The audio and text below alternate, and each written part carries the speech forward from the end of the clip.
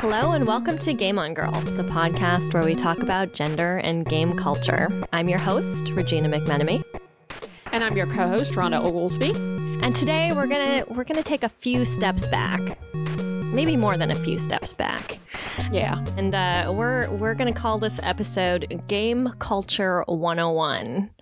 And our basic idea today is we know most of you who listen to the show are gamers, and we know we have a pretty captive audience in terms of you guys know what we're talking about because, you know, gamers got lingo, and you guys know the lingo. What we're hoping to accomplish with Game Culture 101 is to give you guys an episode you can take to that person in your life who's not a gamer and help explain to them why it is you do what you do and what you do and what you're doing when you do what you do. Yeah. It's sort of to demystify the green tentacle two-headed monster that they may imagine in their heads. Exactly. As someone that they can identify with more than they think. Right, exactly. Like what is it that makes this game, which is, you know, part of what has always been of interest to me in this is what is it that brings people to gaming? What is it that keeps people gaming? And so today we're just going to cover the basics of some of the terminology that we throw around on the show a lot. We're going to go over what those terms mean in more detail than we generally do during the regular episodes and when we're talking to other gamers or interviewing people.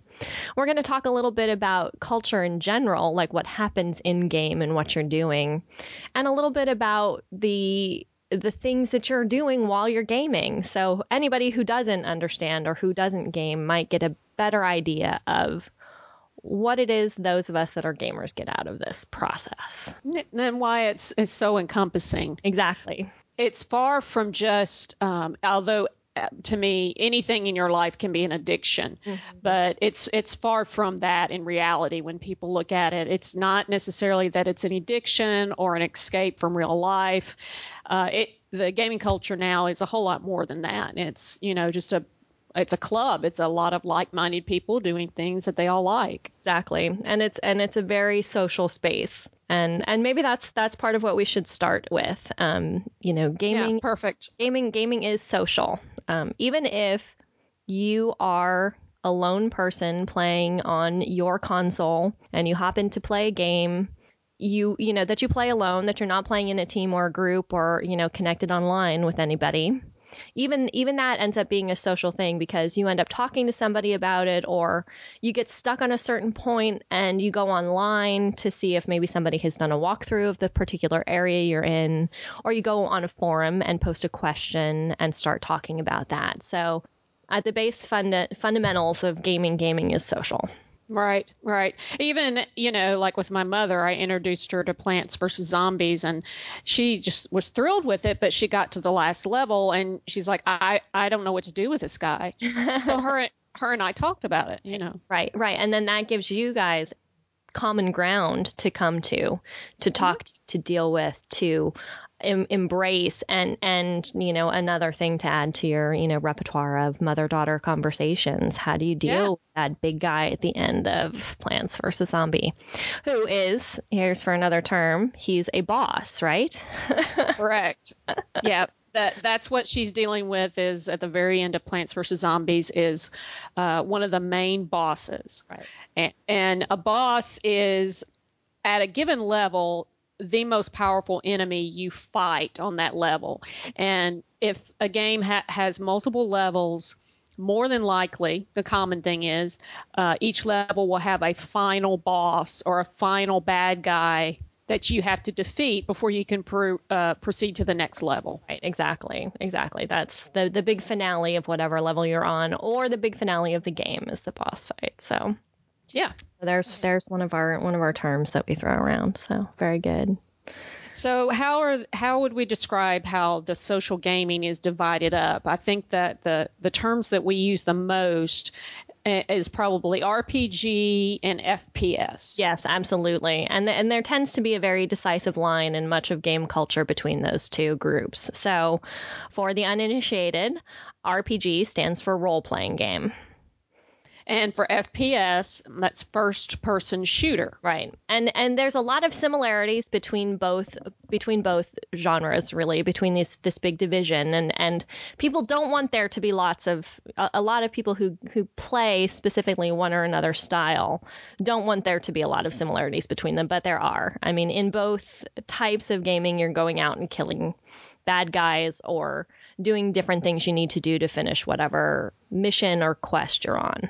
The first person shooter, the FPS term, actually has multiple facets to it. But in the context that we're talking about is mainly an approach to gaming, where first person shooter more than likely is a single player, or maybe at most 4 players on a team playing a game. And it's from the perspective of you as the character. So you do not see yourself in the game. What you typically see may be the gun that you're holding, and you can see all the other characters on your team, but you actually don't see your face or your body. You might see your hand. Right. So it's from the first person's view, your view. Right, exactly. And RPGs tend to have a different viewpoint. Yeah, RPGs tend to be for a further back perspective as a character. You're usually in what's called third person perspective.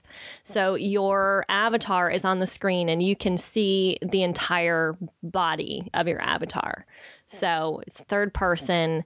You are sort of the omniscient character controlling the avatar sitting back from the screen. So sometimes in some games you can actually, in some role-playing games like in World of Warcraft, which is an online role-playing game, you can actually zoom in and get a first-person perspective. But generally you need to be that little further back so you can see your area surrounding you just as much as what you're doing first-person wise. Right. And you can play RPGs, you can role play and do from a third person perspective. You can do that as a single person, but it's very, very common for role playing games to be done with guilds or with groups. Guild is another term that you'll hear, which basically just means, usually the term is used very tightly, and it's a group of people who play together on a regular basis. Right. And sometimes there are people who have formed out offline together, who know each other, who are friends, who get together and game. But sometimes you'll just jump into an online game and you'll find a guild, or you'll look for a guild that's doing a particular play style. Like in World of Warcraft, there are raiding guilds, people who do the big end game, 25 people together to game together events. And so sometimes you'll look for a specific kind of guild, a specific kind of people you want to game with, etc. So that's one aspect of a guild is essentially people playing together. And you also play in smaller groups. In role-playing games, generally you play 5 people, and there are different types of play within those 5 people who play together. Yeah, you'll hear terms like tank, healer, and melee. Yep. And your tank is a person usually who is out front, and it is a character in the game that can take a lot of damage without dying very easily. Yeah, they have lots of, another thing that we throw around a lot maybe is health points, or HP. So they have a lot of health to them, and so they get beat up on while everybody else is running around them doing other things. Yeah. And it's like a big distraction. Mm-hmm. It's keeping bad guys who are doing the most damage, is trying to keep them occupied while everybody else either takes out minions or flanks the boss, and hopefully, can kill him from the other side with more powerful weapons than maybe the tank owns. Right. And they can have more effect of killing the boss, but they themselves do not have a lot of health points. Right, exactly. Another category that we might throw around a lot too are DPS, which stands for damage per second. And those are the classes that do, that are like your wizards, or are referred to in the guild as squishies. Oh, who don't have a lot of health points and who are more likely to be injured in the fight. So they're doing their damage at a distance generally. So hunters and wizards and people who do spell casting would fall into those categories. yeah, those are pretty common class definitions. Even though the games may vary differently, you're going to have characters that fight at a distance, characters that fight up close, which is called melee. And melee also is sometimes just hand-to-hand combat. Right, yeah. Sometimes just having a short sword that you're stabbing at somebody with. Right, Yep. right. And then the other person that you really, really, really want to have on your... and you want to be really nice to. really nice to, is your healer. And the healer has a multifaceted balance act that they have to perform. And usually they have skills and special abilities that keep the guild alive. Exactly. Especially when they're fighting a boss and the tank is taking all this damage. The healer usually doesn't have a lot of DPS, but they stand in the background and they heal this person, heal this person, heal this person to keep them from dying. Right. Their focus, instead of being on the boss or the bad guy that you're fighting, is on the team and is on keeping the team healthy and not dying. Or if they do die, running away far enough and protecting themselves to the point where they can come back and resurrect everybody from being dead. Right. Right. And it's actually a very, very challenging position to play. It's a complicated position, and especially if you're getting into a new game, you either would like to try a distance fighter of some sort, like an archer or a sniper. Yep. But a healer is a good one to try as well, especially if you're getting into a new guild or a new game and they are allowing you to learn. A healer is a great way to get a really the full context of what's going on in the situation. Right. And to get a really good perspective on what's going on, because as you're keeping everybody alive, generally healers have a more distant perspective because they're standing in the back and they're more protected. So they're often able to see the fights in a way that when you're a melee or, fighter, or are you worried about your rain of fire or whatever you're going to bring down as DPS, you're more concerned about what's going on there than you are sort of the fight in the broader picture. And so they can often be really great strategists in terms of helping you see what you're doing and where things sort of fell apart if they happen to fall apart and everybody died, which does happen. Yeah, especially if you got some guys on your guild who just sort of run off on their own. And exactly. they're gonna Leroy Jenkins the situation. And it's like, now where he's got to stay in range or at least in sight so you can heal them. Right. So yeah, it's a real challenging position. Yeah, it really is. And it's for me, the social responsibility of healing has always been really hard to balance because I'm always worried about letting the team down, about letting the guild down and my group that I'm playing with in terms of needing to keep people healed and keep them from dying. I always worry that somehow I'm not going to hold up my end of the bargain well enough for everybody. So I've been trying in the recent past to do a little bit more healing, but I haven't really gotten into the swing of it because it is a lot of responsibility. And like I said, you want to be really nice to your healer or you might be walking an awful lot. With first-person shooters, the kind of the other side of this coin, there's a game that I play with my friends called Resistance, and you play in a first-person viewpoint, but they also actually have a healer, and that's usually the position that I play. I can also shoot at the enemy or take care of the enemy, right? But in first-person shooters, very often you will actually perform multiple roles. Right. There are times where you're going to do hand-to-hand combat. There are times when you will need to be able to sniper shoot. And most of the time, you will be just doing regular shots with shotguns or pistols and just doing combat, street combat or combat in buildings. But also what's very heavily in game now too is just sneaking around, right? trying to avoid an altercation. Right. Which leads to one of the other points that we want to make about gaming culture and the basics of gaming culture. Yeah. Is the idea of problem solving, which we come back to a lot on the show, and we talk about a lot. That gamers are problem solvers, and that's an example of, one of the things you need to do. It's not always the best approach when you're in whatever situation you're in to go in guns blazing. No, that's not the end in all of the games. Right, exactly. And that may be your instinct, because you, especially perhaps in first person shooters, because that's half the fun sometimes of just going in and, destroying them as best you can. Yeah. But it doesn't always get you to the end point of the game that you're wanting to reach.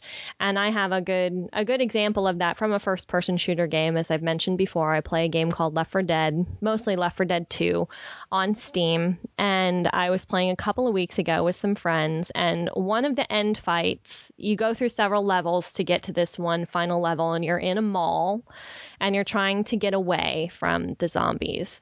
And there's a car in the mall, but it's a race car, and it's on display, and there's no gas in it. So in the last fight for this level, you have to gather gas cans from all over the mall, and they're always in different places, they're always in different areas, and you and your team that you're playing with have to run and get, I think it's like 10 gas cans. You have to get them back to the car, and then you have to get them in the car to get the car started to get out. Meanwhile, you have a mob of zombies attacking you. Yeah, a lot of cooperation needs to be going on there. Yes, you need to be coordinated with, playing with each other, and everybody needs to sort of know what's going on. Well, so we were running through it, and we were, 8 of 10 jugs of gas we needed to get. So we're most of the way through it. And one of the people who I didn't know, who I was just randomly grouped with, dropped one of the gas cans on top of like the pagoda roof. Now, you can get there as a player. You can jump down from the second level and get on there and pick it up and throw it down to people. Apparently, he didn't know that. I shouldn't say he. Apparently, this player did not know that. And instead of jumping down to get it, decided to blow it up instead. Which damaged all of us. Because all of us we were almost done. So it was that one and one other, can of gas we needed to finish the level. And so he blew it up and, caused damage to everybody else, and then jumped out of the game. Oh, wow. And so it was like, what, really? Yeah. We're about to face this huge mob of zombies. You blow us up, causing health damage to everybody, and then leave. Yeah, a whole lot more team playing needed to go on in that situation. Exactly. And and to be fair, I don't know if this player obviously knew a little bit about the game, because he had jumped in and had been helping with everything. We still got left, in a lurch. The AI picks up and you have, somebody still playing the character, but it's not a real AI is artificial intelligence. There we go. Yeah. The game controlling itself. So yeah. Then instead of that character being played by a person, they become an NPC, which is a non-playable character. And that's a character that's created by the game, and like bosses or minions, right. the characters you encounter in the game that are run by the computer, right. by the game itself. Right, exactly. So that's one example of sort of ineffective problem solving that went on in game. Yeah, but you can see how it's a lot more involved than just going in there, shoot all the zombies. Exactly. You have to have some communication skills, and you've got to have someone who will make some decisions. You don't need one person in the guild and then have absolutely everybody else just follow them around. Right. You've got to decide how you're going to split up. Yep. But at the same time, take care of each other, because if you've got a healer in the guild and a tank in the guild, right. you definitely don't want them to split up and be alone. Exactly. Because they're not going to last very long. So there's a lot of challenge here in team building and problem solving that takes place on some of these levels to accomplish what's going on. Absolutely. There's a lot more depth, I think, than if you are standing on the outside and you're not playing these types of games. There's a lot more that sort of goes on, a lot more depth than you might otherwise know. Yeah, the trailers for the games probably make it look like that. And that may be why there's such a misconception, because it just looks like bam, bam, bam all the time. Trailers or commercials are for games are exactly the same as they are for the movies, where they're showing you the biggest, baddest explosions of what's going on, because that's what gets people to buy tickets to the movie, and that's what gets people to buy the games as well. So yeah. My example is, again, from Mass Effect, and a couple of situations I ran into with that game. It's a first-person shooter, and I was playing it by myself against the computer or the non-player characters, the NPCs. I had to, at two different situations, get to a designated point that it told me to get to. But between me and that exit point were just tons of bad guys. And so I'm thinking, okay, I've got to shoot my way through. And typically you get XP, or what they call experience points. That's what it's like gathering Easter eggs. It's what gives you credit. You just want to get as high a score as possible. It's scoring, basically. Right. But usually you get XP or points for every character, not NPC, that you kill. So I'm thinking, I've got to kill all these guys. And it just seemed like it was never ending. And I kept dying, and I would have to restart the level again. I was like, I'm just not getting through this. And finally it occurred to me, that's not the point. Right. The point is that they've told me I need to get through this door. Right. And so instead, that's what your focus needed to be on. Yeah, I started using a little bit more finesse and strategy to distract the enemies, get them on one side of me so I could sneak around a pole or a column or behind some couches and just get past them without them shooting me. And the level went smoothly at that point, because once I got through the door, that's all I needed to. Right, because that was the goal that you needed to focus on. Yeah. And I think we've already mentioned leveling before, but in most games, there are multiple levels that you can play, which basically is like graduating, right, or going to the next grade. You collect a certain amount of experience, and once you have, you can go to a new level of the game that's just a percentage harder, more difficult. Right. And you just keep collecting that XP and accomplishing the set number of tasks at that level. Right. And then you can go to the next. Right. And that's how you progress through the game, and the game gets more difficult as you gain levels and as you do more tasks, and your tasks get more difficult. The bad guys that you're fighting get more difficult. All of it sort of grows as you're playing.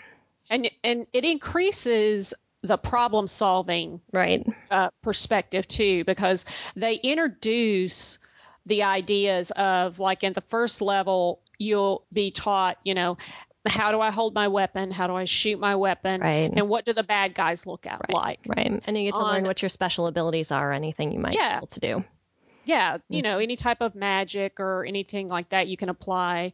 And then on the second level, you might be shown, okay, this is how you fight in close combat, like tunnels. Right. Or they may put you in a field and you start tripping landmines. So you have to start being more observant and more cautious. Right. That's what was happening in Uncharted. I was fighting some guys on an island, and I couldn't hide behind crates and rocks like I could normally, because all of a sudden there were booby traps. Right. There were tripwires. Right.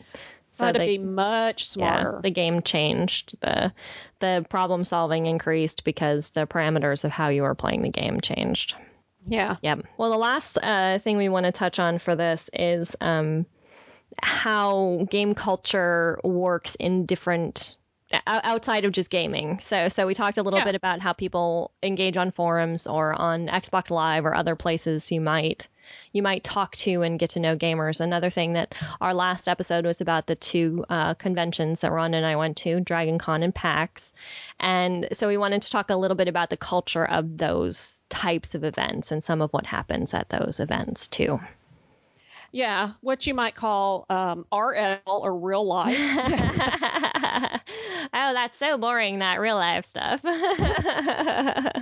It's what goes on in a real life gamer culture, and that's an aspect that I think has been getting a whole lot more visual attention in pop culture, especially. And I think that's the reason we want to address it. Comic-Con especially is a huge news item every year that it comes around. Yep. And it's probably most commonly perceived as a convention of a bunch of weirdo costume freaks. Yes. And I don't mean to demean, the attitude or the view of the stereotype, but that's kind of the way it's portrayed in a lot of the sitcoms. You show up, and I know CSI, Crime Scene Investigator TV show, did a con episode where a death was at a furry con. Naturally, because they'd have to go to the most sensational thing they could. Yeah, it was very fetish and stuff like that. And furries are typically people who like to dress up like animals. Right. And that's what the con they use there. And it's not portrayed as anybody who seems to be dealing with real life. Right. They fall back on the stereotypes that we're attempting to battle with Game On Girl. That idea that the people who are gamers are socially inept, male, and stunted in some way. And that tends to be the stereotype. One example I thought of was on the show Numbers, where they had an episode where a very valuable comic book had been stolen, and they needed to figure out who had stolen this very expensive comic book. And all of the people involved were all sort of socially inept nerds. And so, again, playing to that stereotype. Yeah, but a con basically is an abbreviation for convention, and I think everybody is much more familiar with the term of convention, and that's basically all it is. It's people who are aficionados or fans of a particular genre, and that genre just happens to be science fiction or comic books or computer gaming. It's like any other convention you might go to for coin collectors or stamp collectors, doll collectors, you name it. Yeah, flower gardens. It's basically the exact same thing. The cons range of different types of events that go on. The con I talked about previously, Dragon Con, is very much a fan-based con, and so what happens is you have a lot of events where the fans get together and talk about the things that they like. They are finding people that they have something in common with, and they discuss their TV shows or their literature or their artwork.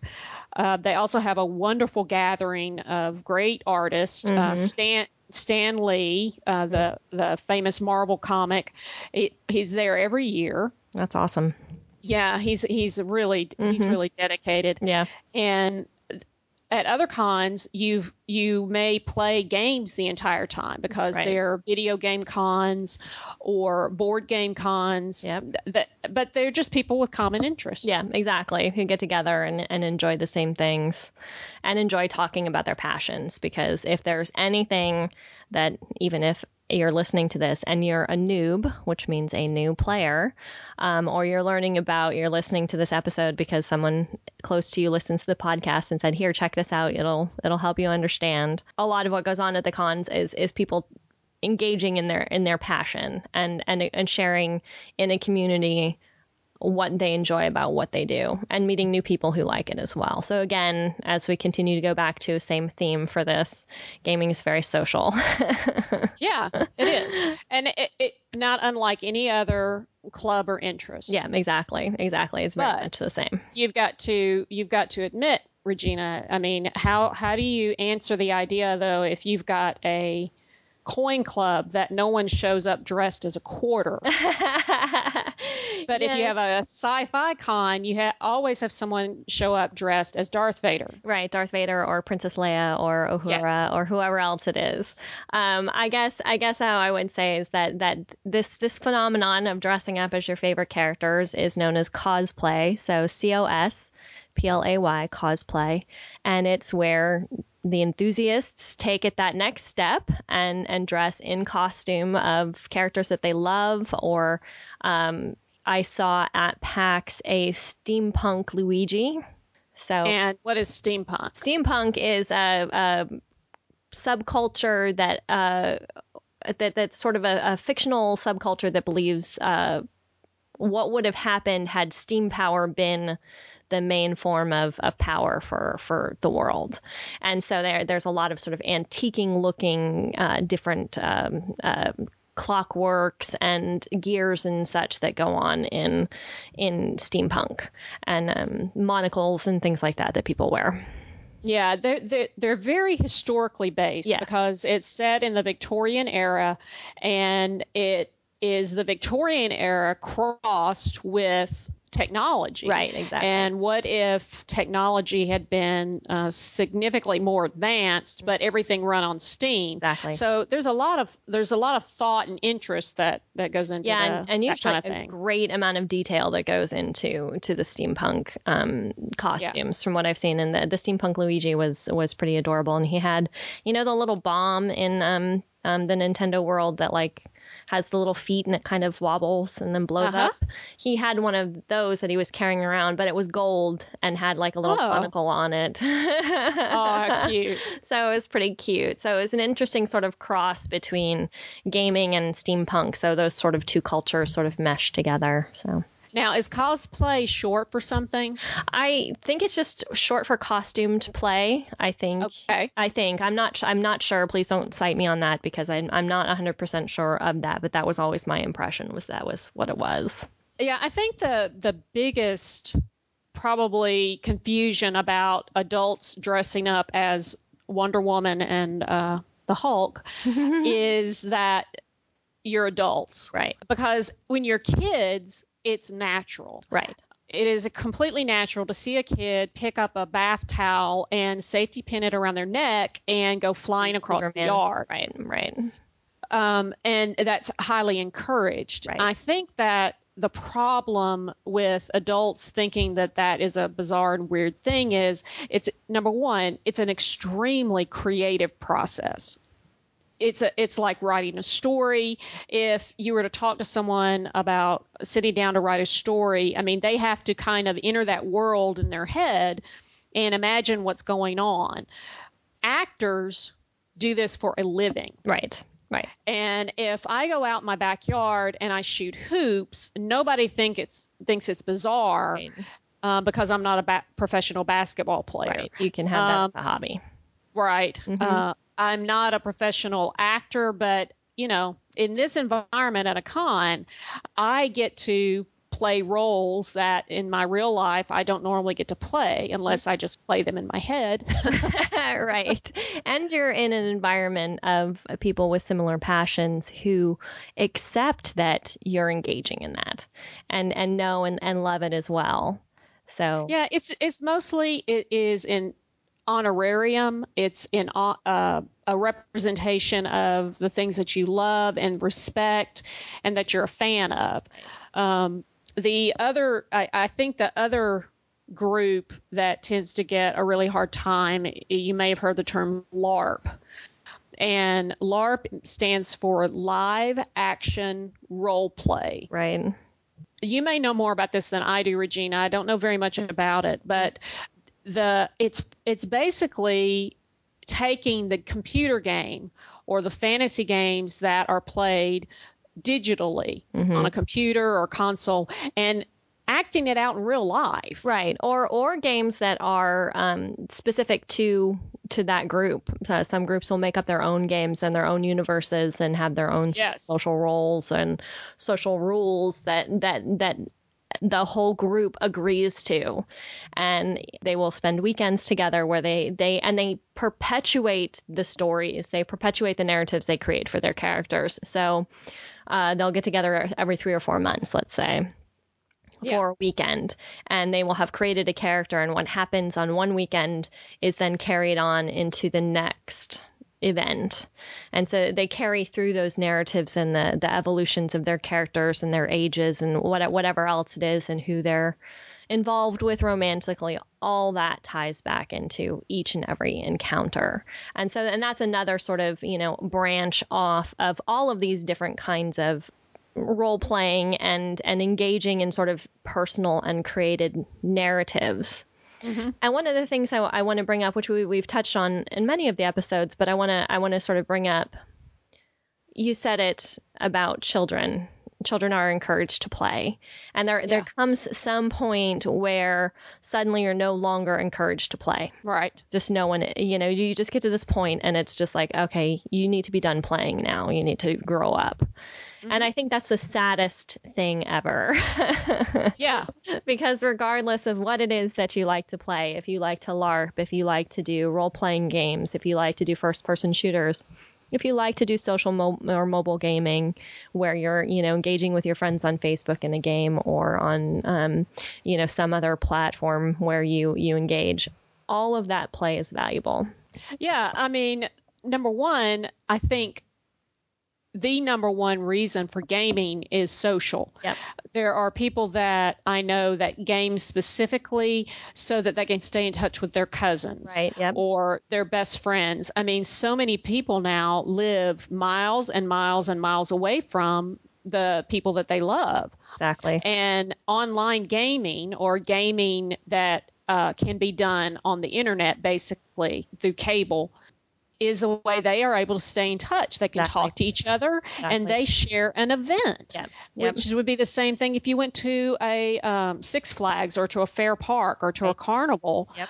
You go and play games. You play skeet or, throw hoops or whatever. It's the same thing. It's a way to socially interact and have fun with the people that you love. So it's mainly a social event. Mm-hmm. But secondly, in my mind, it's an extremely creative event. Mm-hmm. Either it helps you with creative block. Mm-hmm. If you're a computer programmer, if you're a business manager, if you're in marketing, a writer, mm-hmm. it is a great way to get outside of the typical terminology, the typical visuals. And your typical pattern of thinking as well, too. Exactly. You get stuck in a rut of thinking about something some way. You go play a couple minutes of Bejeweled Blitz and suddenly you might see something differently. Exactly. Yeah. Because that's what the game has been doing all along, is a problem solving. Right. You're solving a puzzle. Yep. And it opens up and breaks some of those little connections between your brain cells. Exactly. So that it opens them up for more creative thinking. Right. It also just keeps your mind active. Exactly. Your brain, if it becomes stagnant and you're not stimulating it some way, it'll be hard to think of new ideas, and you will find yourself blocked creatively many times. Exactly. So there are lots of benefits. We could wax poetic for hours and hours about all the great benefits. So if you are listening to this and you are new, you may be uninitiated, new person to gaming, or if a gamer in your life said, please listen to this episode and hear why it is I do what I do. Don't be afraid to try, because one of the things that I'm sure Rhonda's experienced, I know I've experienced a lot, is jumping in and not knowing what I'm doing and failing repeatedly until I figure it out. And I think gaming is a really great place to do that, to figure out those puzzle pieces, to figure out that problem solving, and to test it out in a place where you get an opportunity to try something, to learn something in a place where maybe the consequences aren't going to be as devastating as they might be in your RL. And it's safe, it's friendly, it's safe, and it's a friendly environment. You can play by yourself, you can play with others, you can do it any way you want. And if you're playing a game on your phone, you're gaming. Yeah, exactly. And if you are interested in learning more about PC gaming, don't forget that Game On Girl does have a group on Steam, which is a gaming community where you can purchase and manage games, and you can hop on and play. And I've been playing Civ 5, and I play Left 4 Dead there, so you can always join me as Doc Liz with 2 Z's, which is the same as my Twitter handle. So you can catch me on Twitter. I often announce when I'm going to go game on there as well. So if you want to come check it out and play with me, you're welcome to do that. Yeah, and I'm sure if you ask a gamer friend or a kid in your family, they would be happy to show you how to hook up on that. Exactly. Absolutely. Well, we appreciate you joining us today. If you've got any feedback or any questions, please contact us either through Twitter at game_on_girl or on our website, gameongirl.com.